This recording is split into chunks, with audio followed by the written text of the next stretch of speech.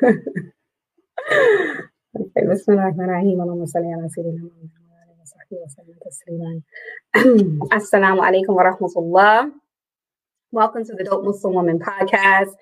And it always takes a few minutes for it to roll over in social media, but I still get going on the introductions. But welcome to the Dope Muslim Woman podcast. Welcome back. I guess welcome back for me. Been out for a week. It felt like a long time, but I'm back. Alhamdulillah. You guys know the routine. So I'm going to ask you again. When you come in, please give your salams and share the podcast.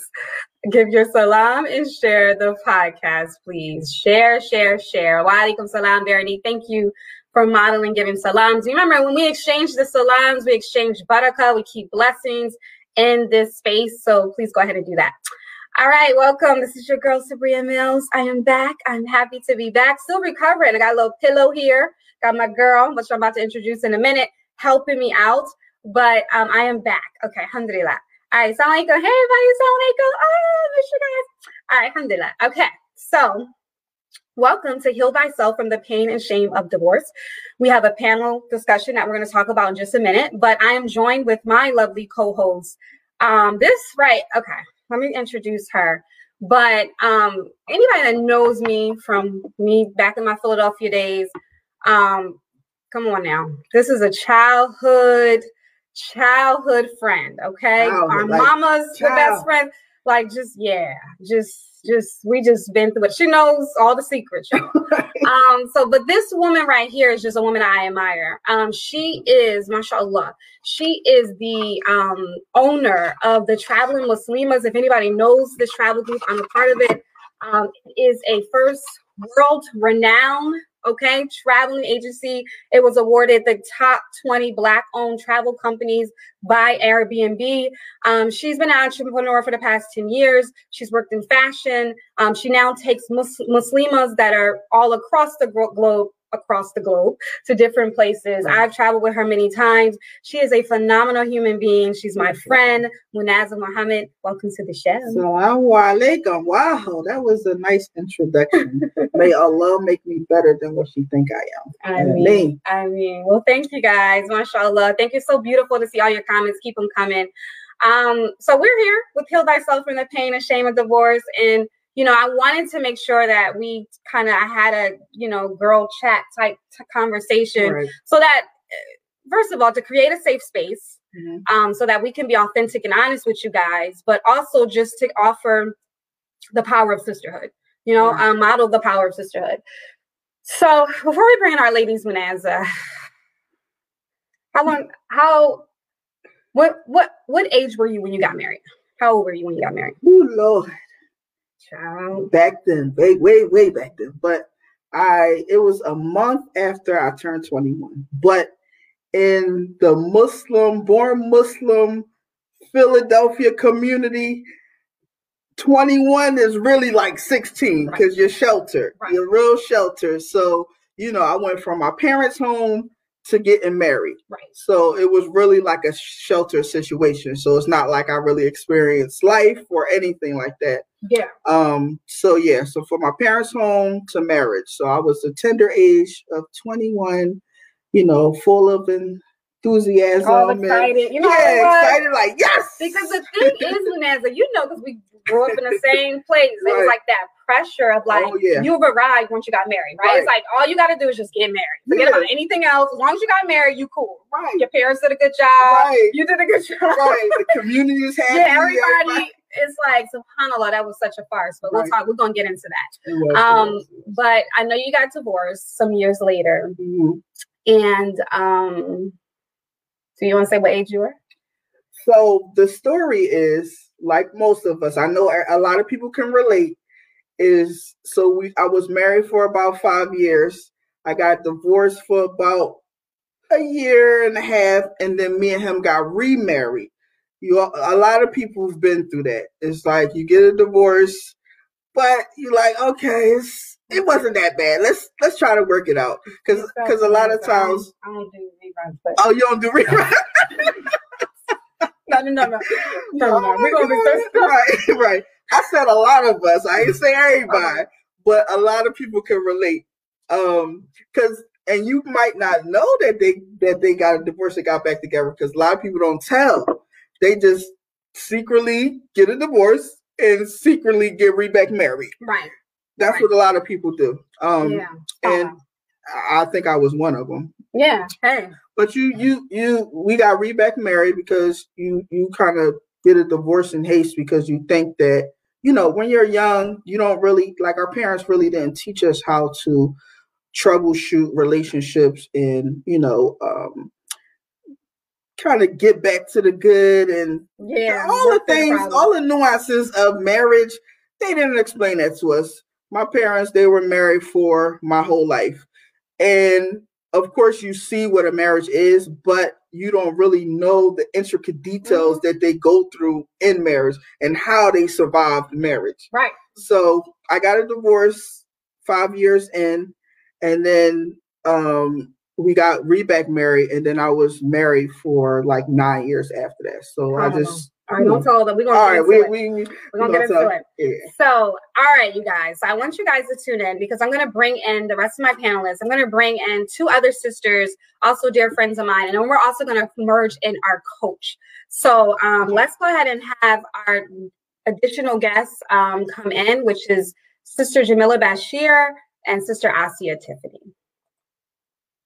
Assalamu alaikum. Walaikum salam. Alaikum, ladies. How are you guys? Good. I'm excited. You guys look great. Right. Mashallah. Well, let me go ahead and introduce you guys. Sister Jamila Bashir, another childhood friend. We went to school together in middle school. She was an exceptional student. You know, I was trying to make it, Jamila, right? I was following the wrong crowd. But Jamila, that was my crowd she was following. An exceptional student. But not only that, Jamila is a phenomenal educator, educational leader. Not only that, she has her own business because of her. She's an author. She specializes in helping parents of exceptional children, children that have IEPs and special education, help empower these parents with education. She does a phenomenal job. She's my shiro.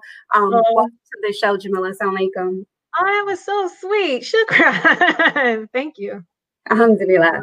And Sister Asia Tiffany, I've known her for, I don't know how many years it's been, but it's been many years. Wow. It's been many years. And mashallah, she is a beacon, shining beam for the community. Mashallah, she's an educator as well. She's a mother. She's a phenomenal human being. She's world traveled.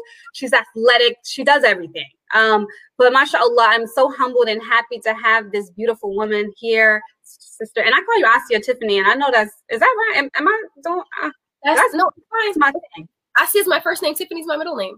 Oh, okay. So I was, that's what I was doing. Okay, how you doing, Asia? I'm good. Alhamdulillah. I'm good. It's good to see you. All right. And ladies, we're going to bring in our coach, because we're going to get into a conversation about divorce, and our coach is going to help guide us through it. So for the audience members, we want you guys to know that this is going to be an interactive experience where you're going to actually see the coaching process. You guys know I like to do that. I am a firm believer in coaches. I'm hoping that the Muslim community begins to understand the importance of coaches. And so we are going to see a bit of the coaching process. So, we're sharing our hearts, we're sharing our experiences. So please have an open mind and open heart as we do that. Let's welcome our phenomenal coach, and I'm going to introduce her in just a second. Assalamu alaikum. Wa alaikum salam to barakatuhu. I'm so glad to be here with you, ladies. Thank you for having me. Alhamdulillah. Thank you for being here. Now, let me introduce you. I just see me shuffling papers because the bio isn't crazy, y'all. So, sister, this amazing sister that we have here is the divorced Muslima coach. What she specializes in is supporting women to build whole, healthy, spiritually, emotionally, mentally, physically, intellectually families. She supports and empowers women to heal and become whole and healthy so that they can offer that to their children and end generational toxic patterns of behavior. She is a certified high performance coach and a certified back to the Fitra mentor, trainee, and coach. She has extensive training in high performance coaching, effective communication, holistic psychology, and spiritual principles. Using this expertise, she guides her clients into a renewed sense of clarity, peace, confidence, compassion, and resilience. And, you know, she's also a really, really dope mother and a pharmacist part-time. Go ahead. The whole pharmacist part-time. Welcome, Sister Raisa, Coach Raisa. We're going to call you for this show. Awesome. I'm so excited to be here and for just inviting me to on a platform like this where we can talk openly about the hurts and the pains that so many of us women are carrying around and really deserve the honor and the dignity of healing from them. Absolutely. Thank you so much for being here. All right, we're going to get right into it, ladies. So I'm going to just start off with, okay, so you guys know how passionate I am about this topic. And it's not just because, you know, I want to just talk about divorce all day. It's because it is a huge, you know, issue in our community with how we deal with, especially women in divorce. And I know all of us are women that have been divorced, are divorced, etc. And we're coming to the table to talk about it. So I wanted to just first start and ask you guys, what was, I guess, that first initial feeling or emotion that you went through when you knew or you were going through a divorce? Jamila, would you mind starting? Say, get Jamila first. Okay. When I knew that it was over, that my ex-husband and I were getting divorced, I'll say my initial emotion was I felt like I failed. And I felt hurt because I felt that, you know, how you know, like, okay, well, these are problems everybody has. This is something we can work through. But, you know, it takes two people to put in the work to make it work. So when I saw that it was like not going to work, I was just like, I felt like I failed. And I just felt hurt that, okay, this is worth me fighting for, but for the other person, it didn't seem like it. So that's where the hurt came in at. I'll say those were the two initial feelings I felt. I wasn't thinking about the community or nobody else. It was just like, dang, I failed at this. And oh my God, I just felt hurt. Yes. Well, thank you, Jam. That's really right on. Asia? That first initial feeling was devastation. Yeah, it was like, man, it was like somebody just kind of dropped a big old iron, like you kind of just felt that like this was supposed to be everything, you know, this was supposed to be it, this was supposed to be. And so like it's that confusion, it's that like, what do I do, where do I go, like, because my plans didn't include this. This is not a part of the plan. So it's definitely like it was dread. It was like, yeah, it was devastation. It was yeah. SubhanAllah, Munaza, because we know you're the beacon of emotions. Yeah. So I'm gonna tell you a little bit of a backstory. So a year before I got a divorce, my mother had passed. And my mom, she was like a strong support system in my life. And of course, a lot of us, we live for other people. So my mom is one of those people that I just wanted to, you know, make her proud. I wanted to make her proud, and being married, and, you know, my ex-husband was like her son. She was like, I love him. That's my son. So a lot of the reasons why I stayed married for as long as I did was for my mother and other people.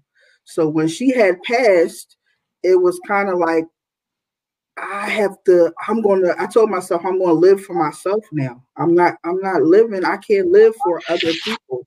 So it was kind of like, for me, a relief, really, like just like a weight lifted off my shoulder, because I didn't really have that pressure anymore to be married to someone that I really, you know, I just didn't want to be in that relationship. So, you know, and you keep going because it's like, all right, my family, you know, they rooting for me. The community is rooting for me. So you just do all these things for other people, but in turn, it's like, that's not really what I wanted.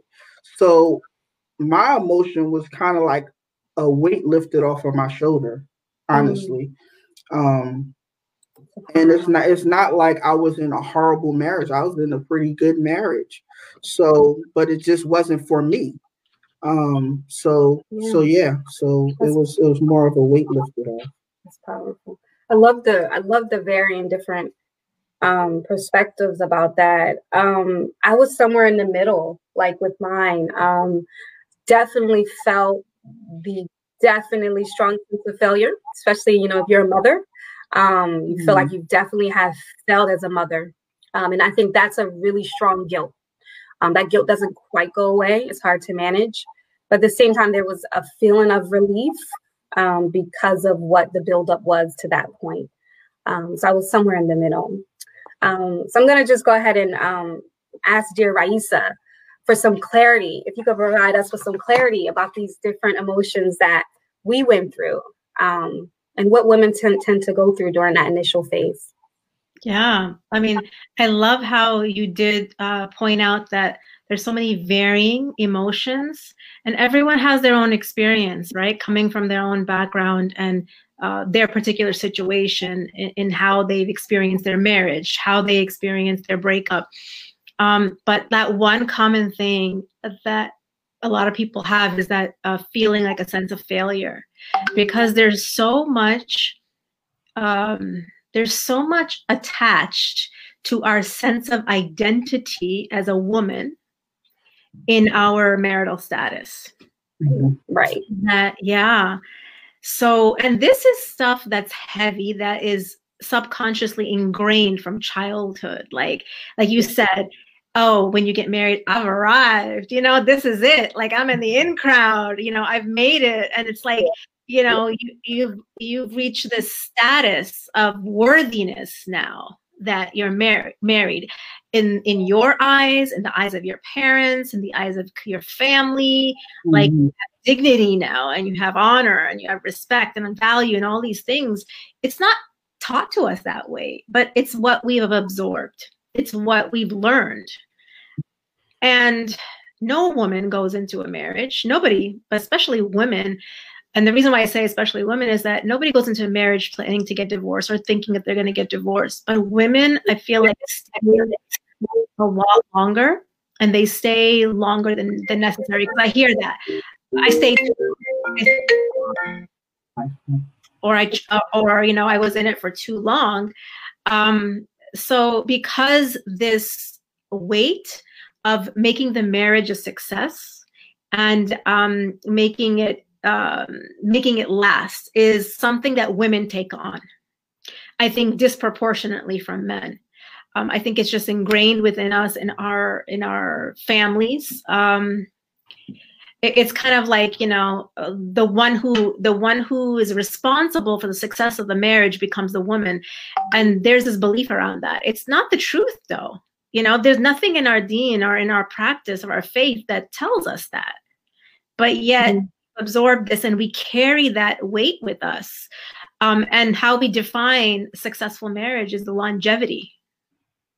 Right. Yeah. Right. So can we stop right there? Yeah. I know I packed in a lot there. No, because I think that was such a powerful statement, because myself and Manaza, you know, we were just chatting. My mother was here and we were just discussing this, because we were talking about our parents. You know, we both of our parents were married, you know, a long time, you know, Jamila, same thing, you know, the community. And we were like, even just asking, like, that was that beacon of, that was their measure of success. Right. And it not just like marital wise, but just as a Muslim, like if they could just stay married for a long time, you know, and it's just like, I don't know how many of them were really miserable inside of these marriages, but that was the measuring stick. And so what was passed on down to us was just get married. But the longevity piece, they didn't tell us how to do it. Yeah. And I don't know if because they struggled themselves. Yeah, and I don't know if they knew as well. its expectations were different, and tolerance was different. Like what you tolerate and accept what you feel is acceptable, and that is based on how you view or value yourself. And so, you know, it's like, it's just, that's the way things were done. And if nobody questions and everybody falls into line with the script of what you're supposed to do, what you're meant to do. I mean, there were times when divorce could not, especially in the Muslim community, like you can't even think of that word. I mean, it's like do or die. You stay in the marriage at all costs, right? At any cost. So, you know, things have shifted because marriage is not an obligation. It's not something you have to do. So we have choices, right? Who we're going to get married to, if we're going to stay married, what the marriage is going to look like, taking ownership and responsibility for our role and our part. However, it's what we've been taught. I feel like the balance is disproportionate on the women, and we take that on ourselves. We don't even realize it, that we are. So a lot of people I work with, they're like, you know, they feel so much guilt, guilt for splitting up the family, right? Especially if, you know, it's, even if it was mutual, they still feel the guilt. Oh, well, if you're the one who wanted to separate, then the guilt's even more. So there's like an attack on your self-esteem. And then there's that guilt. And, you know, one of the things that I found that was helpful in my divorce too, because I ended up taking on all the responsibility and the ownership for the failure of my marriage. And one of my coaches had said to me, like, you have to own your part and your role in it and leave what's not yours. Like, know that the other person showed up and they played a part and they had a role. And that's for you to leave and not take ownership of that and leave that for yourself. It's not your stuff. It's not your stuff. I want to segue Jamila and Asia into this next part, because I think, Coach, you brought up such a powerful point. And I wonder if we all navigated this, which is just the ugly stigma. And sometimes this has been my experience, but what I experienced post-divorce, and I would love to hear what you guys experience, is immediately trying to find who's to blame. And depending on how, you know, each individual was perceived in that union, then we perhaps may shift the blame on the spouse that wasn't. For example, if there was someone that was maybe in the limelight in the marriage, or someone that seemed really religious, or was whatever the case may be, the person that wasn't perhaps automatically gets blamed. Jamila, I want to ask you, did you deal with, as far as community, did you deal with being kind of made to feel guilty, the stigma, or being blamed by community as for the divorce? I'll say for me, because my ex-husband was married, I was his second marriage. So he was married before me. So honestly, when we divorced, you know, so he was like, it must have been him. This the second time, that was him. You know, it was that type of reaction to it. It was like, well, this is the second time he got married. It must be him. Whereas, like for me, we both contributed to the divorce.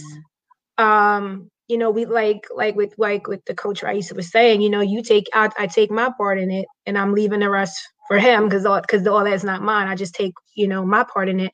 But I'll say from the community, people that knew me, and they saw me out like with him, they saw me with his children. They always saw me doing.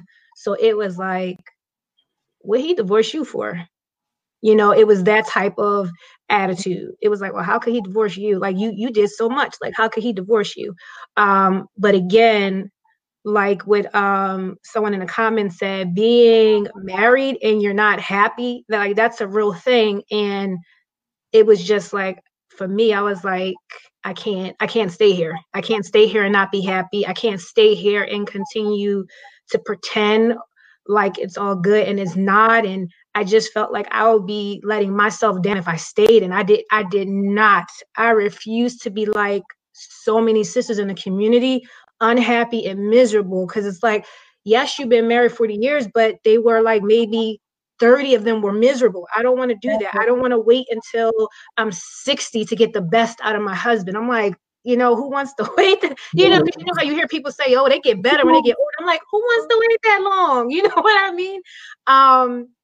And I just again, I was just making dua, and I was just asking, well, just give me signs on what I need to do. And I just went from there. But I'll say the community, they looked more so at him as, well, this is your second marriage. It must have been your fault. Just like I said, it depends on how the community perceives you guys while in that marriage. Because even really quickly, even when they were married, older couple said to Jamila and him, and was like, now if y'all get a divorce, I know it's him. So they know, like, it was an old couple. It was an older couple. Yeah. And, you know, jokingly, he said, look, if you mess this up, I know it's you. Yeah. You know, it was a joke. But it was like, so they was on her side from the get-go. Because Jamila, she's, you know, in the community, she's a nice sister. So they like, hey, and then, you know, and then it's like, you know, no one knows what goes on in your relationship. You know what I mean? And people do. Right. People want to act like they do, but it's like you have no idea what goes on behind closed doors. You have no idea at all. Right. Thank you, Jamila. Asia, what about you? Did you have to deal with any type of blame? Okay, so just to backtrack for a second. So, you know, I'm a convert, and that already comes with a whole lot. One of the things that comes with is that's less protection, right? So I don't know Wali, nobody in my family's Muslim. I'm learning everything on my own. I'm coming straight into Islam. So my first marriage, I actually got married like a couple months after converting. You know, straight, you know, into 19, and that was much different from my I guess my adult marriage with my daughter's father. It's like, you know, that was kind of that I came into. It was nasty coming in, and I didn't care how it was coming out, because it was nasty coming in. Like, so because I was a new convert, new to the community, and it was already so much around that and me just learning the religion, learning marriage, learning myself, learning at 19, like learning so much. By the time it was time to come out, my ex-husband asked for a divorce in the same month that I gave that I lost my twins. Like we gave birth and they passed away, and he asked for a divorce. I didn't care. I didn't care what the community said. I didn't care. I didn't care. The imam that was counseling us was kind of just like, all right, you know, I'm gonna allow this to just dissolve. I didn't care. By that point, while it hurt me and I didn't necessarily want it to dissolve, I was at such a low point, it didn't matter. But what that kind of led to was kind of this distance. Like I almost didn't want to be back to the community because of everything that kind of went on around like the marriage. And then I didn't want to go back into the community. And it was a lot of like individual, you know, people and sisters that kind of kept me close to the community, close to the masjid, and allowed me to, like, you know, flourish again. With the second, it wasn't as much community as in family. Some family are very in denial. They're like, what? No, just be patient. No, just be patient. It's okay. Just be patient. And you're like, all right, they're like, no, it's okay. Just, and you know, as Jamila said, who's trying to be patient for 30 years? I'm not trying to be patient for 30 years, waiting for you to change or waiting for something to be different. You know, when I can create my own narrative, you know, so yeah, that's kind of where you know, I just want to give honor for a second. I'll bring Raisa in a minute, but I want to give honor to what you said and what you shared, which is the loss of your twins, your babies, and divorce all happening at once. As like, I mean, you know, I just want to send love your way, because I just, none of us can understand the complexity with that. Raisa, do you want to come in and just in regards to Yeah, no, I appreciate and acknowledge your loss upon loss and hurt upon hurt and pain upon pain compounded in those moments of your life. And it's just really becomes about survival. And it really just becomes about like getting through moment by moment. And you just do the best that you can. And here you are, you know, sharing and talking about it, you know, sharing your experience so others can benefit and, you know, and learn and grow from it, which is really admirable. And, may Allah grant you peace and sukoon, and may make it a means of Jannah for you. But, and everything happens for a reason and for a plan. So even all of our losses, our hurts, our blows, even the ones that bring us to our knees and bring our face to the ground, are the ones that are there to grow us and elevate us in this world and even in the next world, in terms of how we handle it spiritually. So a lot of good can come out of our deepest, darkest moments if we allow it to. So I appreciate you and acknowledge you for sharing and being here. Thank you. And I want to say, just bring in an audience comment. Sister Teresa, she shared that I'm noticing how trauma tests marriages, and we often don't know how to navigate those challenges as a couple. I love that. Yeah. I love that. I don't know if you wanted to say something, Sabria, but I did want to bring that up. I think it's so true, because we all have our own traumas, right? And a trauma can be from something very severe to moments that you were not heard, you were not seen, you were not validated or valued. And it's a hurt and a pain that you're carrying. And we all have them. And the ones that bring up those or trigger those are the closest people to us: our parents, our children, and our partners. And that is why we behave the way we do behind closed doors with those relationships very differently than we do with strangers, or very differently than we do with, community. Because those people trigger the places within us that are not healed. So it allows for an opportunity to look within and see, okay, this is my hurt, my pain, my wound. That is showing me where I have the potential to heal and to grow and to evolve. Where we get stuck, though, is when those, like we're talking about in a marriage, right? When it's the partner that triggers a wound within you. Yeah. It looks like it's their fault. It looks like they're causing that hurt or they're causing that pain. And I'm not denying that perhaps what they're doing is unacceptable, or intolerable, that it needs to be stopped, or needs to have a boundary or a limit set. That could be there. However, when we decide to address it from a space of internal wisdom, meaning that we're not reacting based on our feelings. Okay, we're offended, or we're hurt, or we're angry, or we're frustrated. The feeling will allow us to see what's going on internally for us, and then respond when we're not in a state of emotions. So this way we can respond, from our fitra self, from our wisdom that Allah subhanahu wa ta'ala has given us, rather than reacting on how we've been conditioned with our feelings. And in that case, once you're in an emotional state, you're also going to be responding from your ego state.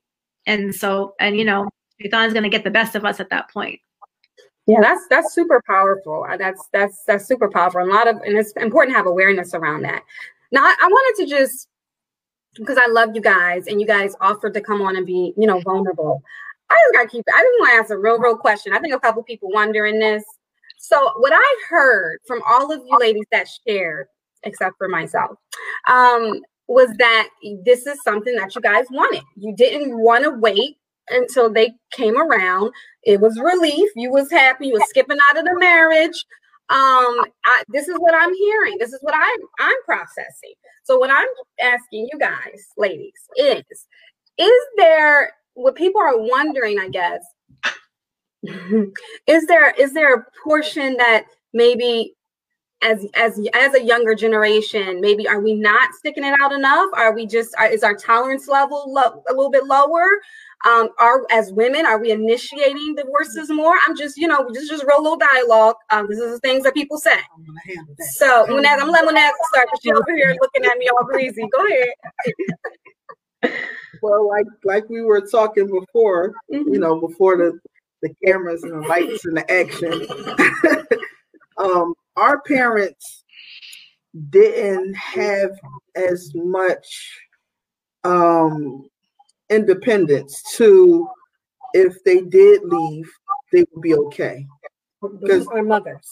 Yeah, our mothers. Yeah. So because back then, the man was the provider, he took care of everything, and the woman was more of the homemaker.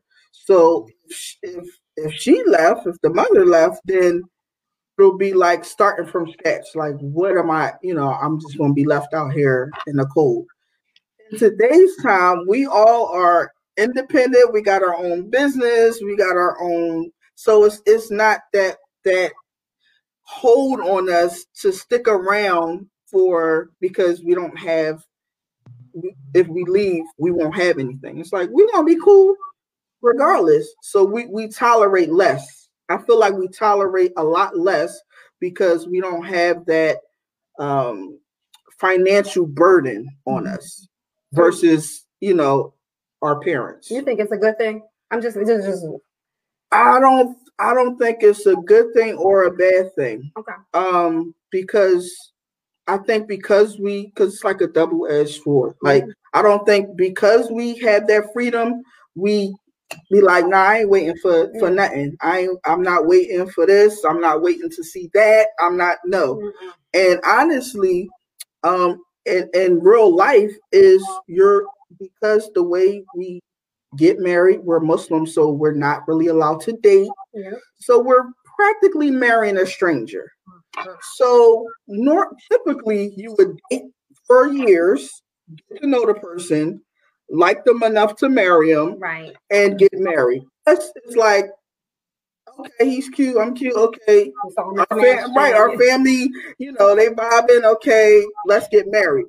And then in the process, and after we get married, then we're trying to get to know them, see if we actually like them, if we, so it's that backwards thing. So we're not trying, it's like, I don't even really like you. Like, I didn't really like you because I didn't know you. I didn't know who you was. I didn't know. So we're not sticking it out.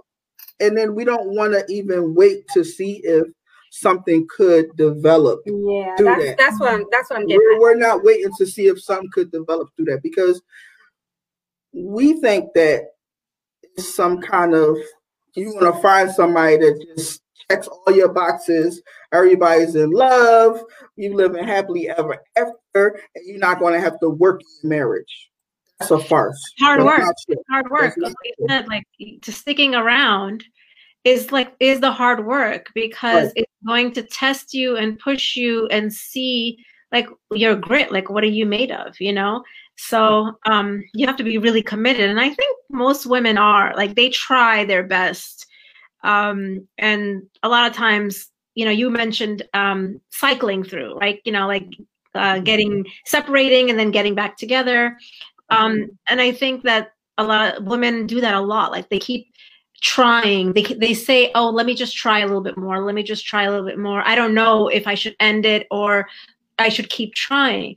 However, where they get stuck is when you keep trying, but nothing has changed within you or him, that if you keep doing the same thing over and over again, you're going to get the same result, right? Like, you can't expect something different. That's a definition of insanity. So trying and seeing if it works, you have to have those shifts within you. If he doesn't, at least you do. And what does that mean? That means that where are your limits? Where are your boundaries? Do you know how to set them and enforce them in a calm, confident, and compassionate way, right? Because we can all set boundaries like this, but that's not going to work, because it'll just bring up this, in the relationship. So yeah.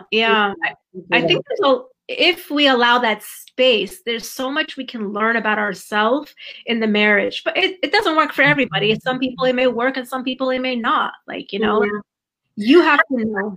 I agree, and I'm gonna bring you ladies in too, because I want to get your opinion about this. I think this is important, because I even heard when I first originally tried to tackle divorce on this podcast, like I said, the brothers, they tried to come for me.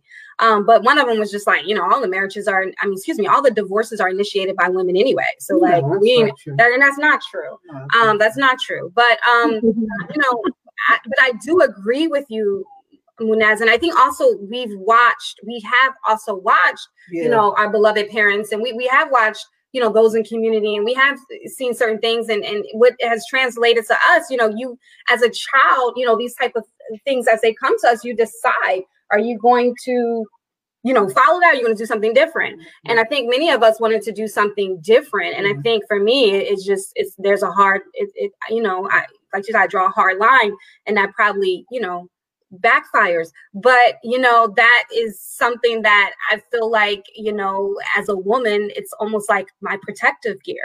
So, I mean, I think there's more dialogue to be had about whether it's healthy or not, or where the balance can be drawn. But Jamila, let me bring you in. Do you feel like, I mean, you mentioned as well that you don't want to wait, you know, and like, I don't think it's a good thing or a bad thing. I mean, like Munaza was saying, like our parents were married, my parents were married 38 years. And it's like, my mom pushed me to do way more than what she did. She pushed, and now all I have is sisters, so she pushed us to do way more than what she did. And I'll say in the in the Muslim community, I was old when I got married. I was 28. I wasn't in a rush to get married because I was like, I don't want to be married. I see what y'all dealing with. I don't want to deal with that. You know, honestly, and that was my attitude towards marriage initially. Like, I didn't really start thinking about marriage. I was about maybe 25, maybe.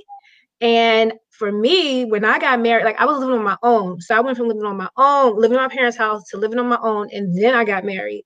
So for me, like, of course, I've had way more than my mom did when she was married, you know, and the thing is, it's like, you know, I'm not a quitter. So yes, I put the work in my marriage because I knew marriage was work. I knew that. But I'll say our generation, like, it's no way I could deal with what my mom dealt with. It's no way I could. You know what I mean? Like, you know your parents, and you know the things your parents went. I'm like, Mom, how did you stay there for that? Like, how did you deal with that? Like, I said, Mom, I would have left that. You know what I mean? It's that, because and then it's like, how much, and it's like, how much do you stay and tolerate in hopes of change? Because like what Coach Raisha was saying, like, yes, there's a shift, some changes need to be made, but when you're with a spouse who does not want to make the changes, you're going against a hard wall every time, and you get tired trying to, you know what I mean? Let's, like, even if you feel like, you know what, let's talk to our parents. They've been married so long, they can give us some wisdom, maybe he don't want to, or maybe she don't want to. And you're like, okay, well, let's try something else. How about we, and they say no to that too. It's like, how, and it's like, okay, I know we need to make some changes here, but it's like, okay, I'm stuck right now because my spouse don't want to. My spouse doesn't recognize. My spouse is in denial that there even is an issue. So like, what do I do? And then I'll say for me, it's like, you get tired after trying, and you feel like you're the only one trying. It weighs you down. And it's like, and it's not like I quit. It's just like, I feel defeated. I can't do this by myself. And you may say, well, you know what? Maybe we don't need to be together. This is not working. This is not working for you. Maybe you and I are not a good match for each other. Because it's like, again, how much do you tolerate? And then it's like, you can't even like tolerate it in the hopes of it is changing, or getting married because potentially he or she could be this or that, but that potential can really get you messed up because they don't live up to that potential. Mm-hmm. So it's like, you can't even get married off of the potential, because that potential will get you effed up for real. Mm-hmm. Yeah, keep it 100. Mm-hmm. Munazza, did you want to bring something in? And I want to bring Asya. Well, she kind of dealt with it. Yeah. Mm-hmm. Okay. I mean, I was going to say, how do you know that the person isn't working on it? Because a lot of times we get caught up in thinking that someone isn't working on it just because we are seeing the progress that they're making, because we want their progress to be here. Right. Our measuring. And they like, well, I am trying. I am doing. I'm just doing it according to me.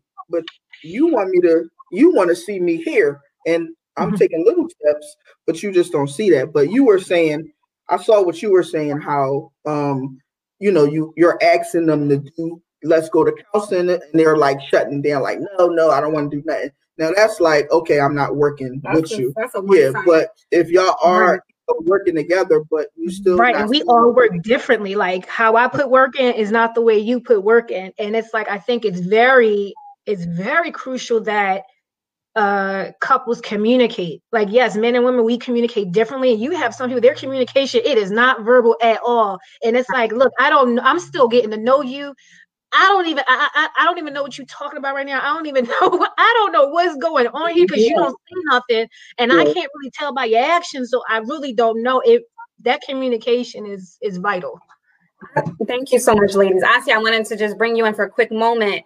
How do you know when it's time to throw in the towel? How do you know when somebody's not trying? How do you know when enough is enough?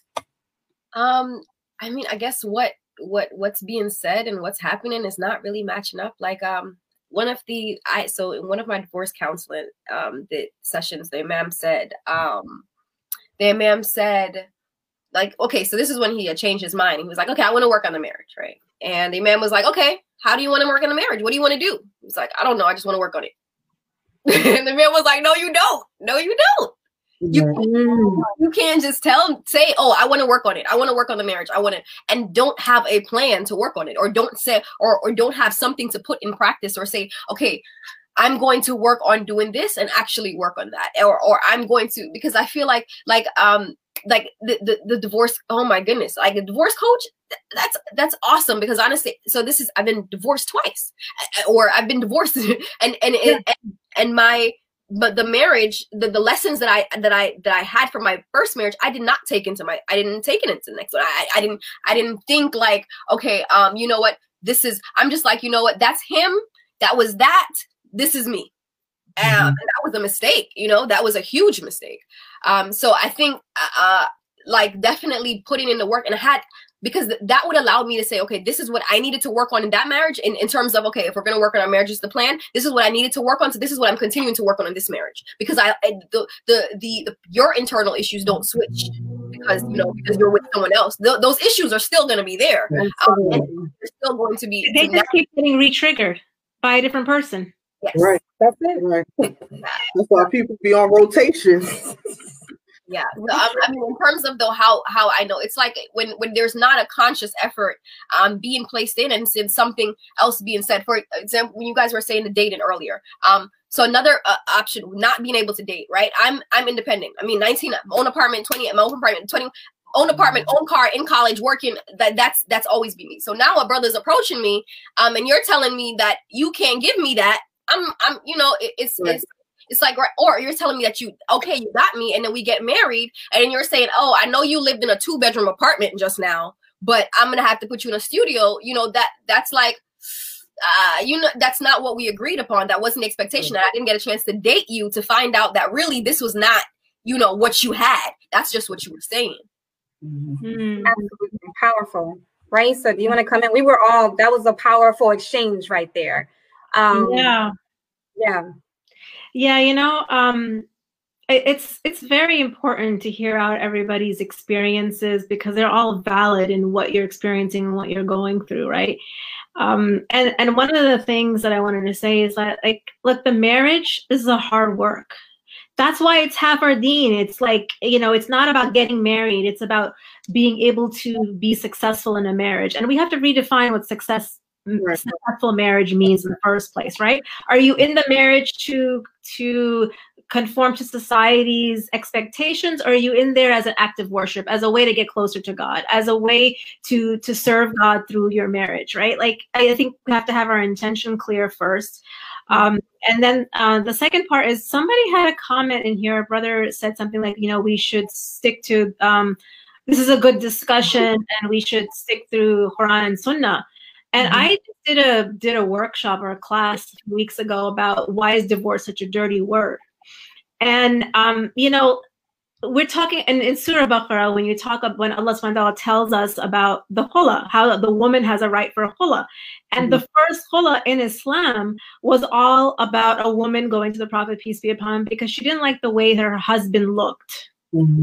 And it wasn't like she had to try over. Perhaps she tried in her own way, right? And she didn't have to justify or explain or defend her position. All he said is, okay. She said, I don't like the way he looks, and I fear that I won't be able to honor him and respect him in the way that I need to my husband. Because what happens if we're just in there? We get resentful, we get angry, we get bitter, and we show up that way. And that causes more damage and more hurt. You're actually destroying the other person and their self-esteem. You're not in there you can't be your best self if you're in those emotions. And all he said was, well, can you give back his garden that he gave you? And she said, I can do that and more. He said, no, just give him that. And then they were able to, and he told him to let her go. No ego in there. No, I'm not allowing you to leave. I'm not letting you go. No, I mean, you stay in Surah Talaq, stay in kindness, respect, and fairness, or separate that way. If you can't treat each other that way, and there's something getting in the way, and you've made efforts to try to do your part to fix it, then leave each other with dignity, with honor and respect. And those things are clear in the Quran and the Sunnah, and the way that the first khula was done, and the way that talaq is done. So, as I think as Muslims, we try doing our best, but what does that mean? Are you getting, are you making dua? Or are you trying to work on yourself? Are you seeking out the help, right? Like, if you're doing all of that and then it doesn't work out, it's not a sin. And it's not related to your value or your worth. Absolutely. So thank you so much, Raisa, for that.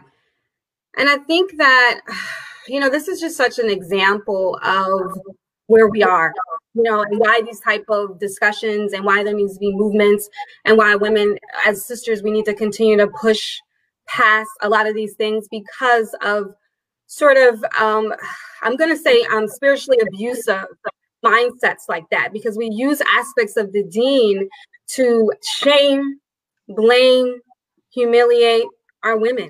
Mm-hmm. And we try to make them seem that they're not like good Muslims. They're not good Muslims. And that's why they stay. And that's why they've stayed in the marriages also. Right. Because then they have broken the family, or they're doing something that's displeasing to Allah, the most hated things of the acceptable things, which is also used inappropriately, because it's also weak hadith that is not meant to be utilized as something that's relevant in deciding to divorce or not. Absolutely. It's so I appreciate that. I want us to just get back on track.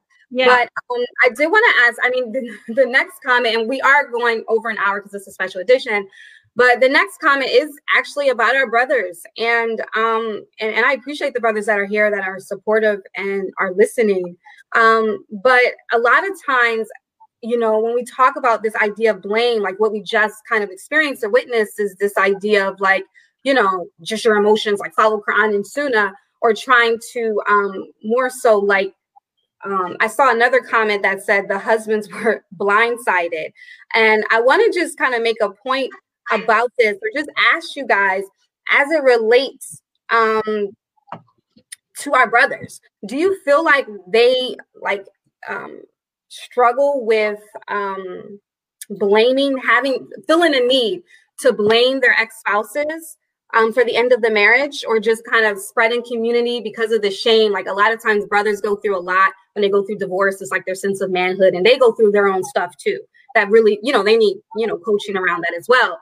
But do you feel like they sometimes need to put blame on? Because I've heard gross slanders towards the ex-wives, just to justify the divorce. Anybody experience that or have an opinion about that? I've seen that in the community. I've heard about it, but for me, we didn't do that to either one of each other. During our divorce, we actually did marital counseling, and I did individual counseling for myself, because I'd never been married before. I had a hard time processing what was going on. I didn't really know how. Like, I've never been, like I said, I've never been married before. I didn't know how to process all this. So I got help for myself. And I, told my husband, I'm like, we need to talk to somebody. And I was like, I'm not talking to no imam, because that's our spiritual advisor. I want to see a Black marriage counselor. And he wanted to make sure that it was a Muslim counselor. So I didn't care if they were Muslim or not. I just wanted them to be Black. But we found one, and alhamdulillah, that helped us. But I'll say doing that also that we both belonged to a masjid, and and we sat down with our imams, and just that whole divorce process, it was like literally a conversation.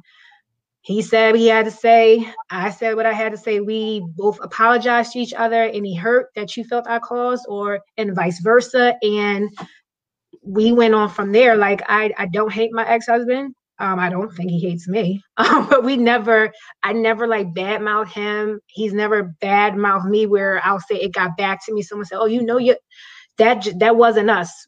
I'll say we respected each other in that manner. So like, he's not a horrible person where I'm like, oh my God, I was being abused. Oh my God. You know what I mean? Like, he was not that type of person where I was just telling the whole community, oh my God, I'm living with this monster. That wasn't him. And then I wasn't trying to slander I wasn't trying to slander him, and he was not trying to slander me. But I've heard that from my friends who have been married, just the rumors that have gone through the community. Oh my gosh, she don't do this. She's a terrible mom. I come home, this not done, that's not done. And it's like, well, she was there all day. Like, did you even ask? Did she need help with anything? Like, like the blame has been on the wife. Well, she's not a good mother. And why do my kids look like this? And why this and why that? And it's just like the blame, blame, blame. Like, it was like none of it. Like, they didn't contribute to any of that. Yeah, absolutely. Asia, do you feel like that occurs, and do you see that has having an impact on a woman's ability to heal post-divorce? So, yes, it does occur, and yes, it has a huge impact on the woman's ability to heal. I think it's easier to not occur without children. It's easier. Yeah. It's easier to like. It's easier to because I've done it twice with the child, not with the child, right? So without the child, it was fine. With the child, things were fine at first, but then when it comes to certain disagreements with the child, things start getting nasty. Ugly.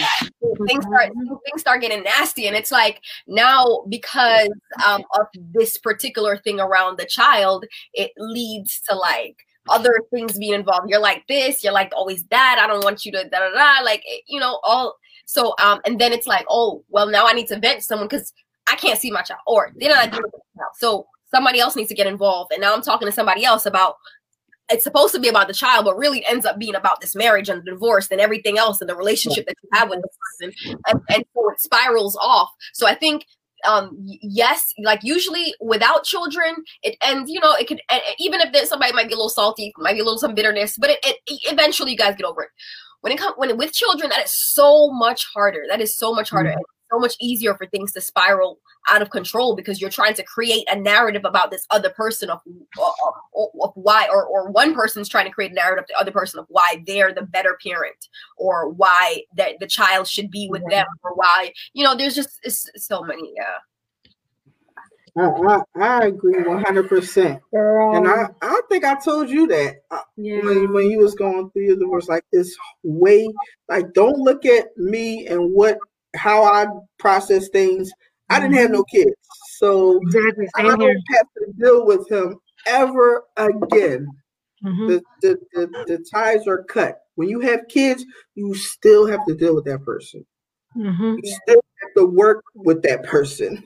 You know what I mean? Because you have kids together. You still got to talk to him. The scheduling. You know, he's going to say how he don't want the kids raised like this, and you like, well, I don't want the kids. So it's still, you know, it's still like y'all married because y'all got to work together. So it's a whole nother ball game. Yeah, it's definitely way harder. It's so tough, and I think, and Raisa, I would love your commentary about this because I think myself and Asia, we have children with our divorce, but you know the emotions that go with that is so deep, and I know you're a mother as well, and it's so painful because you know you're dealing with, you know, trying to be fair to this child but still manage your hurt, and then you're dealing with the onslaught of, you know, what's coming at you as a result of, you know, this child. So I mean, what is some advice you can give in regards to that? Yeah, this one really hits home, and one of the One of the things that I'm going to say is that my marriage, I came out. It wasn't really we didn't really have any big major issues. All of our conflicts and our issues and problems started after the divorce, because I was in such a codependent relationship, and that's who I was at that time. That's all I knew. And so once I started making different decisions and not just following what the decisions that he made, and then there was a problem. Then the conflicts arose. And so because he always made all the decisions, he was the one in charge, and I didn't know any other way. So that was normal for me. But then now that I have to start thinking for myself and I have to start making different decisions, he expected it to be the same. And it wasn't. So the thing is, what I'm trying to say here, when you have kids to raise, you have to understand that you have to go from a marital relationship to a parental relationship.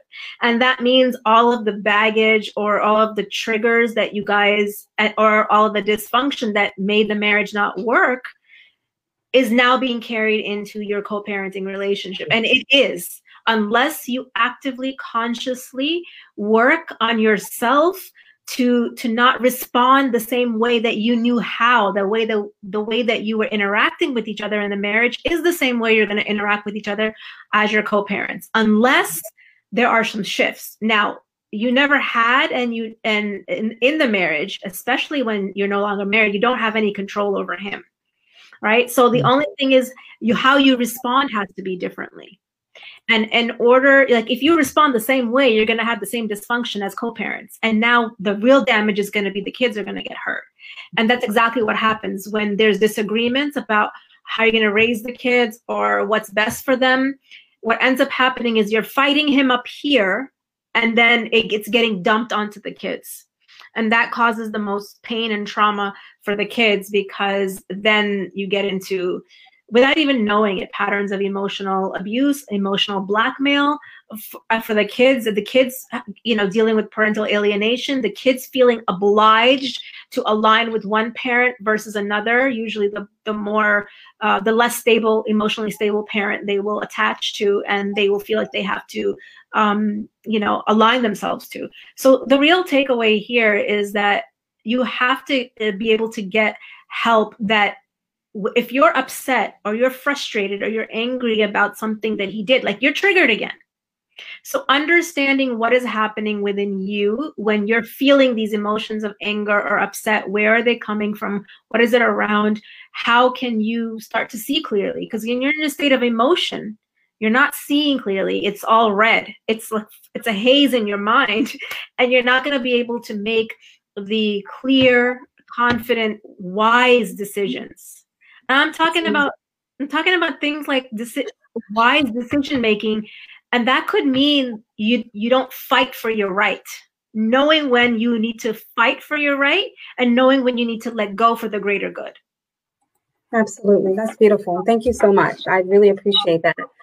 Okay, ladies, we're going to smash some myths for a minute. So what I'm going to do is I'm going to ask you guys true or false questions. Raisa is going to finish it out for us with helping us understand if this is true or not.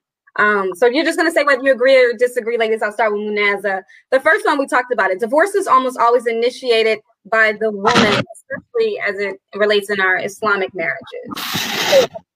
Well, and I want to elaborate, but I'm going to say no, you can say. Oh, okay.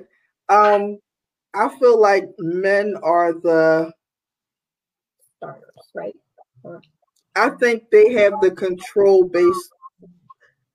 Like, I think as women, we're always going to ask for a divorce because we're emotional when it comes to things. So everything is like, it's not going right. I want a divorce. I want a divorce. I want a divorce.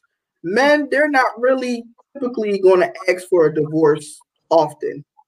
So I feel like if they agree to the divorce or they ask for a divorce, I don't know.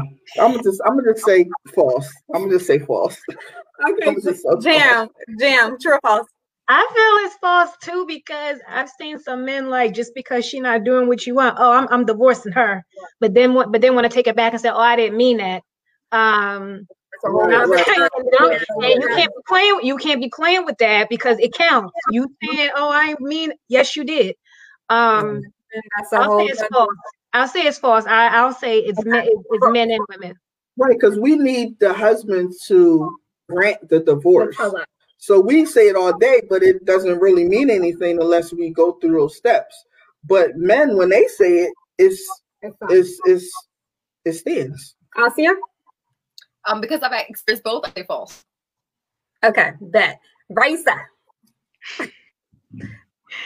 Well, Islamically, like, it was mentioned that the divorce, like, they can divorce, like, they don't need permission to divorce, right? So they can just say talaq, that they want, and it sticks, and it's true. Like, if you say it, it comes out of your mouth, so you have to own it. You have to own what you say, right? So, but it doesn't mean that it's always, almost always initiated by a woman. I think it's half and half. There's lots of men out there that keep divorcing their women, and then finally it sticks.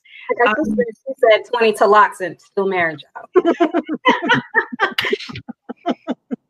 according to who? Right, I hope not. Right. That's why I said people don't be knowing people be divorced, but they be divorced. Yeah. You hear about this. Yeah, exactly. All right, ladies. So women seek divorce as a result of discontentment or even just a lack of patience. We touched on that, but just give me a quick true or false again, Jam. You said when the woman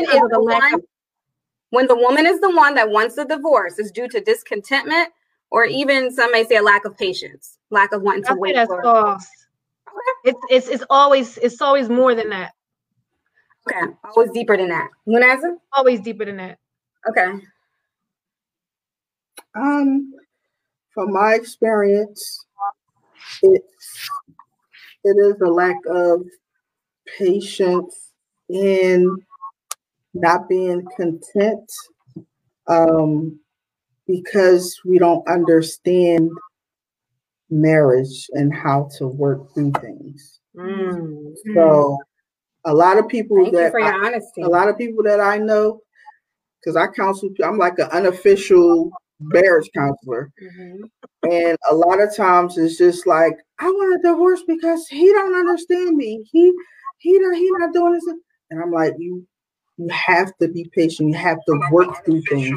And things aren't going to come when you want it to come. Yeah. But that doesn't mean it's not going to come. But, it's little intricate details and, but I think a lot of times it is because we're, what did you say? We're what? Lack discontent. We're not content. No. Sorry. Excuse me. No, we're not content. Okay. Asia. So I agree completely with that statement. Only because I ask Allah for patience. I can never get to the point where I said I am patient enough. I have been patient enough. I'm patient. This is what I'm constantly asking for. This is what I'm constantly striving for. I have not arrived. I have never arrived. And so I can't say it wasn't because of lack of patience, because I know I had enough patience. I don't know I had enough patience. I'm not going to say that, but I know I was discontent. So I'm going to say that that's true. It is because I'm not claiming, I'm not saying that I was completely patient, and I'm not saying, but I am also saying that I'm discontent. So that's true. Absolutely. Raisa, I know you coach so many women. Does this have any truth to it?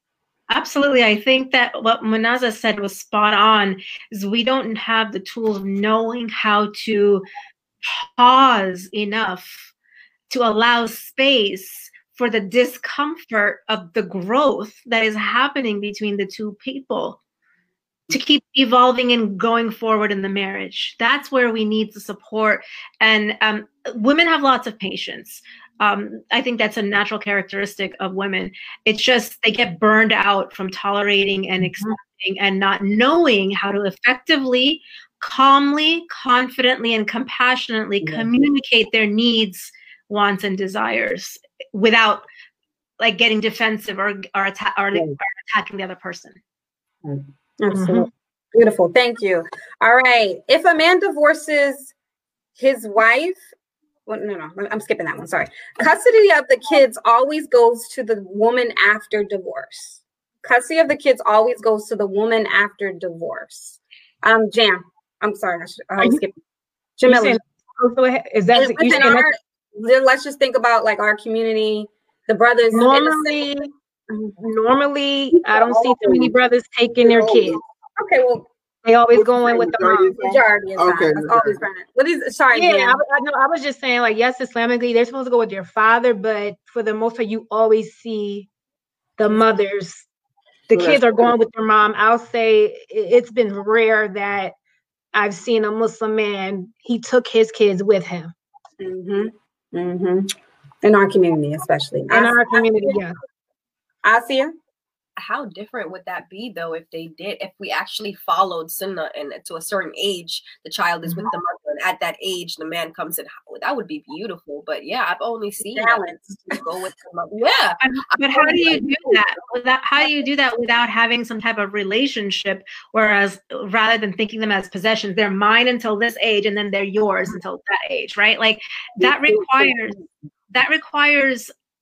a nurturing of a relationship between both parents, because you can't just, take the child and then say, at this age, you go there, because they need a relationship with both parents. And if we follow the law of the land, they're supposed to be 50-50, right? Like you're supposed to be part of your child's life, and each parent has that right legally, in the United States. And how each person chooses is really up to them. But yeah, I really do feel like a lot of women are the ones that step up and do that. But I see things changing and shifting too, because I think fathers, they want to know how, or they don't have the support or the tools. Right. Yeah. Powerful. I agree 100%, because I know a situation close to me where the mother had the kids, and the dad didn't really know how to articulate that he wanted more time with the kids until he kind of, I don't want to say not blackmailed, but used some kind of leverage to get her to agree to, so he can have them 50-50. Whether that was financially, he wanted, not to have to pay and all that stuff, or whether it was genuine that he wanted his kids with him. A long while ago. But the point is, he wanted 50-50 with the mother, and he was able, after years, to have that. Yeah, but how much trauma did that leave on the kids? Right. Yeah, it was traumatic for. I agree. And that's why I say, like, I didn't make this point earlier, but I think it's really important that when you're in your feelings, when you're hurt or you're offended, you're angry, you're frustrated, whatever your feelings, it's easy to justify any behavior. Right. Mm-hmm. Right. Mm-hmm. All of us, each human being, I myself, if I didn't have a coach that I work with through my divorce, it would have been very easy to blame. There's always a good guy, there's always a bad guy. Right? Yeah. You're never the bad guy, and it's a lot of work to look internally to make sure that you're not doing something unjust, displeasing to Allah, because in your mind you're justifying it, right? Because you're looking at it through the lens of hurt. Mm-hmm. Yeah, absolutely. And even for me, if I could share something personal, like with my kids, I never I try my best to never say no when there's a request to see the kids. So now sometimes it almost feels imbalanced. Like I don't get to see my kids as much as I want to, because it's like I honor the time because that the father requests, just because that's their father. He's an exceptional, phenomenal father, and he was just so present in their lives, and he still is. So, it's also hard for me to balance. Like, why can't y'all set a schedule? We do, but he wants them more than what's set. Well, we ain't gonna get into all that. I'm like telling too much. I'm here for support. Like, wait a minute, so what happened? But yeah, so there's sometimes that's a balance between doing the right thing, And that means not trampling on your own rights. Or if you want to give up your right, then you feel content and you're at peace with it, right? Like you're okay with it. But if you feel obligated or if you feel guilty and you're doing it out of that, then you're kind of like trampling on your own rights, you know? And you don't have to. Like, what's fair is fair, what's right is right. But sometimes out of sincerity, we want to give a little bit more, right? And that's okay as well, as long as you're feeling good about it. Yeah. Asya, you wanted to say something? I saw your hand. Yeah, because I was pregnant. Like, how do you get to that point? Because honestly, this is where I'm at right now. I'm at this, like, sometimes I was my patients, I see red, and like you know, because especially when you feel like it switches into this, I'm the parent. I'm doing everything. Like, what you know, like how do you not get to the point where your emotions are not controlling that narrative, where we're trying to get you right. Sorry. That's a great question, and that's my expertise, and what I help women is to understand where their feelings are coming from, what it means, and that feelings are okay to have these feelings, but what's not okay is acting on our feelings. That is where we get judged. We don't get judged by Allah for feeling something. What we get judged on is the action. Are we acting on feelings? And we never want to make emotional decisions, right? Because that's just a reaction. And that is also the space where your ego comes in. And that's where you respond from. We want to make sure that we're responding, consciously responding from a space of clarity. And from what's right, what's the right thing to do is what would be pleasing to Allah. And it's not about minimizing or diminishing or oppressing yourself, because that is not pleasing to Allah. Powerful. Thank you guys for that honesty. I think that helped a lot of people. There was some dialogue a lot about, you know, dads, and, you know, I know there's a lot of feelings about that. We couldn't get to all of them. But I'll circle back in a second. Okay. So here we go. We've kind of talked about it, but, you know, we always hear it. Somebody was going ham in the chat about it. Divorce is the most hated act, so it should be avoided at all costs. True or false, Jamila? What hadith is it sahih? It's allowed. It's allowed.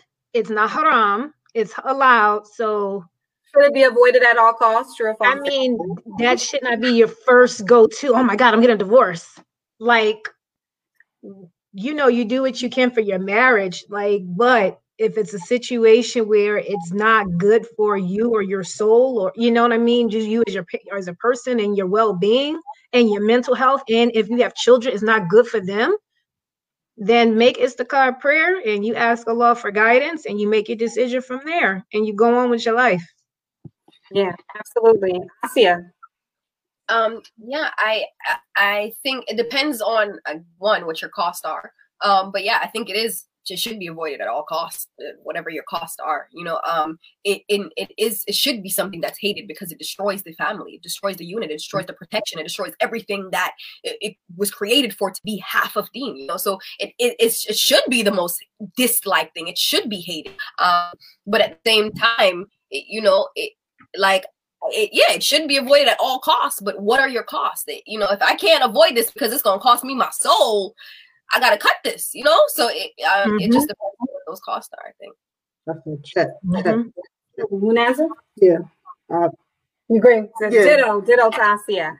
One thing I do want to say is, like Jamila was saying about just not being unjust to yourself. Allah hates oppression, even if you're doing it to yourself. So you can't oppress yourself, and you can't allow somebody else to oppress you. Yep. Absolutely. So, yep, there you go. We don't talk about that enough. Yeah, you might be in a marriage where you're oppressing yourself, and that's haram. So you gotta look at those things.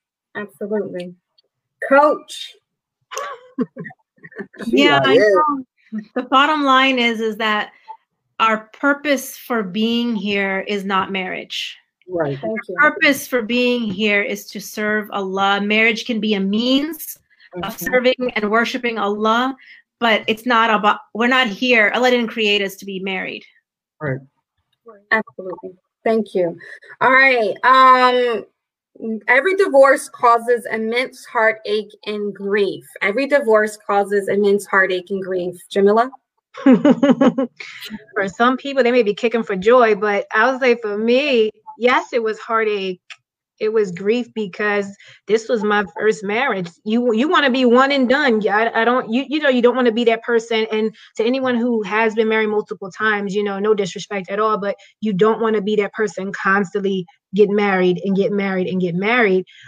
So yes, it was like I felt grief after my divorce because this was someone I loved. This was someone, that we were family, you know what I mean? His family is my family, you know what I mean? And that person isn't there anymore. Your companion is not there no more where, you know what I mean? To do things with and have fun with, learn, just learn together. That person isn't there anymore. So yes, I felt grief. It was a lot of tears shed for me because I was hurt, and I felt like a failure at the time. And then, like, once I'm okay, it caused a shift in my life because I was living on my own before that. So then now I'm like, oh, I gotta go back home. Alhamdulillah, I had my parents to go back to, and alhamdulillah, they supported me with my decision. But it was just like, oh, I gotta start over. And it was like, oh man, like, and I was kind of like, dang, I gotta start over. But it was like I was willing to push past that feeling of being uncomfortable because I knew ultimately this was the best thing for me to do. So yes, I felt grief. Okay. Absolutely. Thank you, Jamila. I'm gonna segue. Brother Robert said, don't listen to the sister who's saying we're not made for marriage. Wow. So yeah, I'm gonna just segue back to you, Raisa, because we do these topics. I can explain. We do these topics all the time, Sister Raisa. Before you comment, we do these topics all the time, and I want to I really want to understand our dear brothers and why it causes such an upset. I just struggle with understanding it.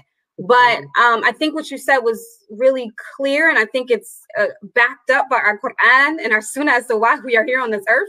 We were created to worship Him, Allah subhanahu wa ta'ala, right? So, Raisa, just really quickly, and then I'll get back to it, because I think this is important. Why do you see this struggle so often when we just simply having a dialogue about this? Perhaps maybe it's the understanding of the emphasis that's placed on marriage in our deen, that it's half our deen, right? However, if the marriage is taking you away from Allah, if the marriage is destroying your soul, or for example, in my case, like I said, I was in a very codependent relationship, and that's all I knew about relationships. And my codependency, I would describe it as shirk. Okay. So for me to be away from this relationship and out of it, to come back to Allah, it was worth it. Like, anything is worth it. If you're losing yourself, you're losing your soul. Allah didn't say, I've created you for no other reason except to get married and procreate. I mean, no, that's not what He says. And like you said, it's in the Quran, it's in the Sunnah. We're here to worship Allah. And that is the only reason why we exist. And yes, marriage, being married to another human being, a partner, can be a means of worshiping Allah if you have Allah between the two of you. If you're showing up with this sincere intention that I'm here to be my best as an act of worship.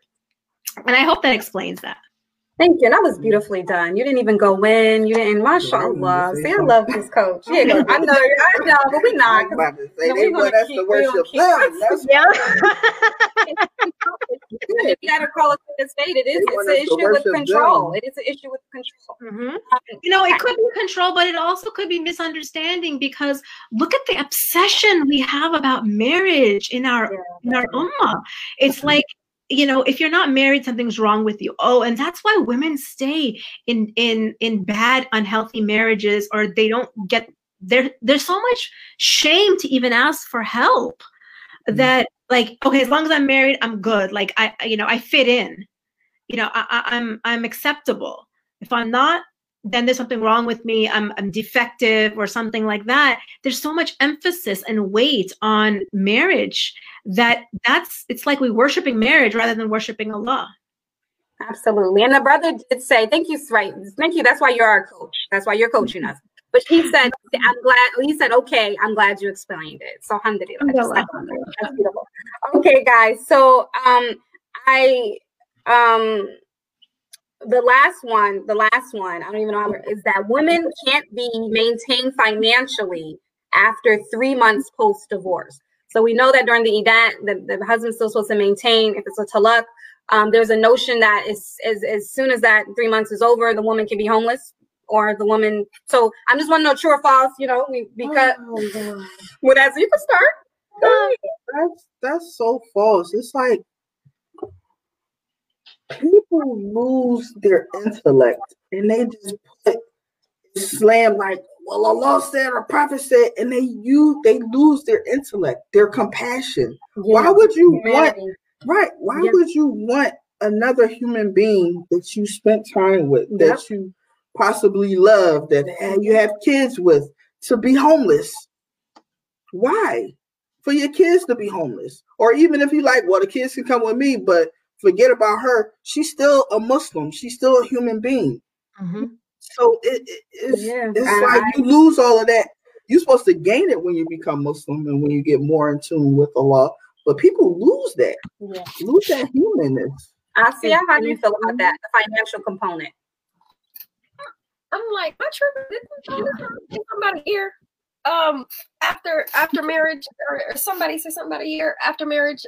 You're supposed to maintain their lifestyle for up to a year, or until they remarry. Up to a year until they remarry. The just because that period is over, don't mean that the maintenance period is over. Now, well, if that's, I've never received alimony in day of my life. So whether that's honored, a whole separate thing, right? But it's still supposed to be there. It still was told there. It's still, like,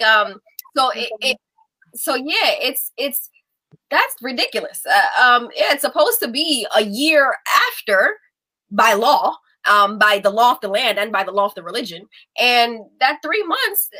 That's that. Like, what are you doing? Yeah, no. Now, honestly, we open up a can of worms, but go ahead, Jamila. No, it's like, no, like, don't answer that. Go ahead. I'm not. When people get divorced, there's a lot of their true, like, their hurt is coming out. And some people are super bitter. They have no compassion whatsoever. Like when Naz was saying, like, if y'all have kids, this is the mother of your children. You chose her to be the mother of your children. Why wouldn't you take care of her? Like, make sure she's good until she get on her feet. Like, what is wrong with you? And it's just, you're hurt. And you know what? I'm hurt. This is my way of getting back at you. I'm mad at you right now, whatever. And during my divorce, it was like my imam said, Jamila, do you need? So I was like, no, I'm fine. I just straight like, I'm good. Right. He can keep all that. I left with my clothes, my shoes, keep all of it, keep the bed, keep it. Because it was material things to me. I just want to be going with a nice headspace. Mm-hmm. I don't care. Those are material things. I can buy those things again. That was good, but I just don't know why, if there's two people in a marriage, why the woman just leaves with her clothes. I mean, I had a suitcase. For me, it's like I knew I was gonna be okay. It wasn't like I was not working. It wasn't like I was 100% dependent on my husband. So, like, I have an understanding of why some women may tolerate and stay longer, because some women are 100% dependent on their husbands. Like, they pay for everything, and then when they're divorced, they literally have nothing. They literally have nothing. So some of them are afraid. You know what? I can't divorce him because I have nothing. And it's like, where am I going to go? I have 2 kids now, or I have 3 kids. Where am I going to go with my kids? So you have sisters who will stay. For me, I was a wife and I was a stepmom. So these children weren't mine. I loved them, but they weren't coming with me. They were staying with their father and their mother. So I was just able to leave with myself. I knew eventually I would save enough money to, again, get my own place or whatever. And again, like I said, alhamdulillah, I had my parents home where I could go to. Like my parents just say, you know what, you come home, you however long you need to stay, you stay. And I have to say, alhamdulillah, that I had my parents, and alhamdulillah, my father was there, because there was a point when I thought that, oh, maybe we can work this out, we can go back. And I was really considering going back. And my father was like, look, if you go back, this is how it's going to be. He straight told me from a man, this is exactly how it's going to be. And I'm not going to go in detail what that was, but he was straight with me. This is what he's asking for. This is what he wants. And this is how your life is going to be if you go back. My dad, and you know, my dad is he's chill, he's laid back. So that he was like, look, yeah, if you go back, this is how your life will be if you go back. And I knew, I was just like, I'm not going to be happy doing that. So again, I was just like, okay, you know what, Allah, you're giving me signs that this is what has to be. And it is what it is. And I said, Allah, I know I'm hurt right now, but I know I'm going to get through it. And alhamdulillah, I did get through it. The tears got less and less. I continued going to individual counseling afterwards. And my therapist looked at me and said, oh my God, you are glowing. And I said, I feel like I can fly. I felt so light. And I just, you know, that's just how it is. Like, there is life after divorce. Yes, you will be uncomfortable for a time period, but it's not for the rest of your life. I knew me being home in my parents' house, that was my current situation. It wasn't my final destination. And I knew it was just for a time period. And again, there is life after your divorce. Absolutely. Powerful, Jamila. I appreciate that. Thank you. Coach, I saw a lot of different perspectives here. What do you say about this component? It's a big one. Financial is big for us. Yeah, it sure is, because all of the fears, we talk about finances, all of the fears come flooding in, right? And I think, you know, there's answers to this question. We know what the fiqh says. We know Islamically that it's, you know, it's the iddah period, and the law of the land is different based on the length of your marriage. You know, if it's under 10 years, then it's usually half the length of your marriage. For that many years, you get support. And if it's more than 10 years, it could be for life. But those all can be negotiated. However, a couple of things that I want to point out in this particular topic, because what does Allah subhanahu wa ta'ala tell us in the chapter on divorce is that if you rely on me, which is tawakkul, if you really rely on me and you trust in me, then I will make a way out for you from where you can't even imagine. So our human mind, in a state of stress, in a state of loss, in a state of hurt and pain, what type of logic are we going to have? We're not going to be able to think of the how, and it's not our job to think of the how.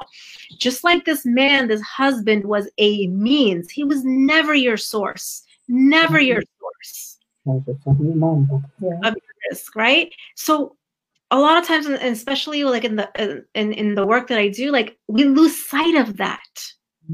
And we operate by fear, and we operate by lack and like what ifs and how is this going to happen? How is that going to happen? Well, we are not privileged to know the how. We just have to have the trust, the reliance, and take the one right step, believing that, having that tawakkul and believing that Allah is going to send another means. He's not going to leave you hanging. He gave you one means, he took it away, and he's going to give you another one.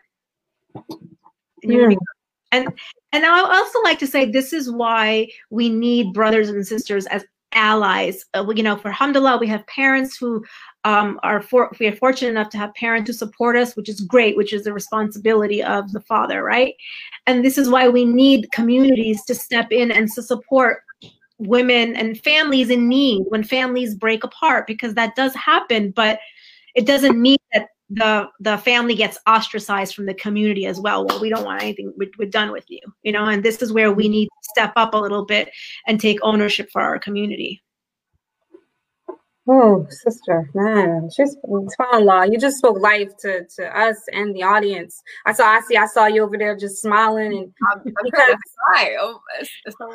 yeah, no, but seriously, because when you just said how we sometimes are shackled to fear, if we could just constantly reiterate, what you said, like, who is our source? And subhanAllah, like, that's what this is all about. Like, you know, all of, regardless whether you agree, disagree, divorce, you don't think it's right, it's like, what is our whole objective is to reach him, the Most High, our creator, our, you know, so subhanAllah, coach. Jazakallah khairan. We are gonna wrap up. I don't know about you ladies, but I've been coached. Right.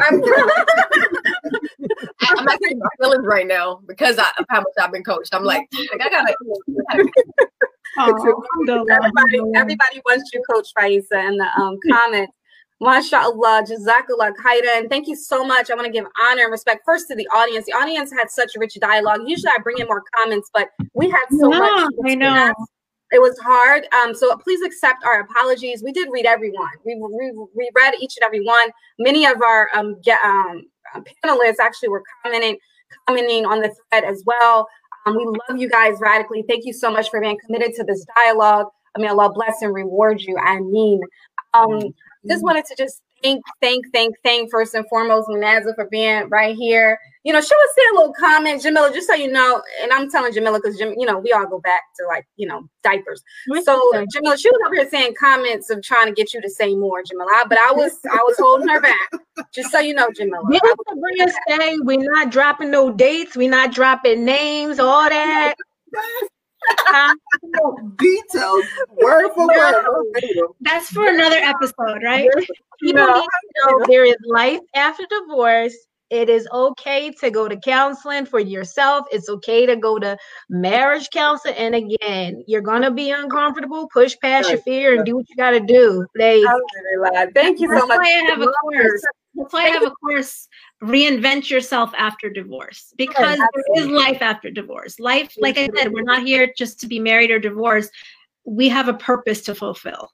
Right. Absolutely. Thank you. So thank you guys for honoring this space. Thank you for being here and being such a great phenomenal friend. When you talk about, I just didn't say this, but when you talk about friends that, I don't care if we could go years without talking to each other. If I need this woman, she's right there. It doesn't matter. This is my whole heart. So thank you, Munaza, for being here.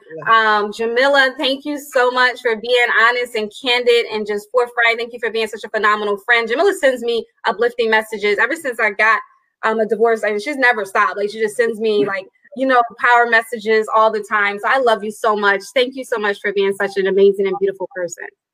Oh, you're welcome. You're beautiful too. I love you too. I heard, I know you were saying earlier that I'm a traveler, but I feel like I haven't traveled until I traveled Munaza. So don't call me a traveler. Yeah, I gotta check out your travel agency business. Yeah. Oh yeah, most definitely. It's a travel club. Not travel club. Okay, cool. Yeah.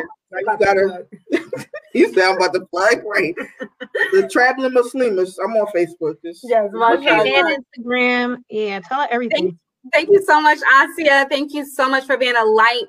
Thank you for your authenticity and your honesty. Like, so many people. Trust me. You have helped so many people. Mm-hmm. So may Allah bless you and elevate you, sis. I mean, and coach, listen, girl, you got our whole lives together. Everybody was like, where was this woman when I was going through divorce? Where was she? So may Allah bless you for what you do. Like I said, when I heard of you, I'm like, I have to have this sister. I have to show whoever I can what the sister is doing, because you are doing the work that has been abandoned by our communities and by our leaders. I'm going to just say it. So may Allah elevate you, sister. I mean, Jazakallah khair. I appreciate you approaching me and having the courage to bring this to the forefront, because there's no need for people to be suffering alone in silence. Absolutely. And sister, can you tell the audience where they can find you if they need to? Yes. You can find me on Instagram, Raisa Ghiwala, or the Divorced Muslima Coach. You can find me on Facebook. You can find me on my website, raisaghiwala.com. So those are the places you could find me. Okay. All right, I just put it in the chat as well. Okay, Jazakallah Khan, you can tell I don't want to go. I love you guys. So guess what, you guys? So we've tackled Heal Thyself, Heal Thy Community. We're coming back. Next week is like our media week. We're going to be doing a lot of promoting for our next series. So it won't be any podcast next week, but you're going to hear a lot from me because we're going into love and restoration. We're going to be talking about a lot of love, you guys, a lot of love. So make sure that you come back. When we come back, we're going to be joined with the amazing BB Watts. We're going to be talking about the broken chain, reestablishing love in the Black family unit. It starts with us. So I cannot wait to come back for love and restoration. I love you guys radically. May Allah bless all of you guys. Inshallah, see you on January. I think it's like January 13th. Inshallah. And assalamu alaikum. Wa alaikum assalam. Give your mama a hug for me. Assalamu alaikum.